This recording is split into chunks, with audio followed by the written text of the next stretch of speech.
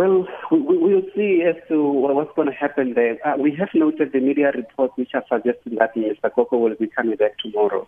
However, the board, during the Friday meeting, they did say that they have received a report from the chairperson of the independent inquiry that was sort of looking into Matshela's issues, and the board has not read through the document.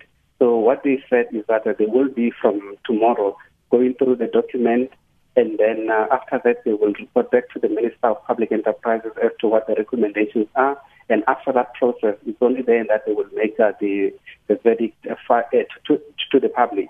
At this stage, I'm not sure if these reports are correct or not. All I know is that the board said that they have not read the document and that they have not made the recommendations to the Minister.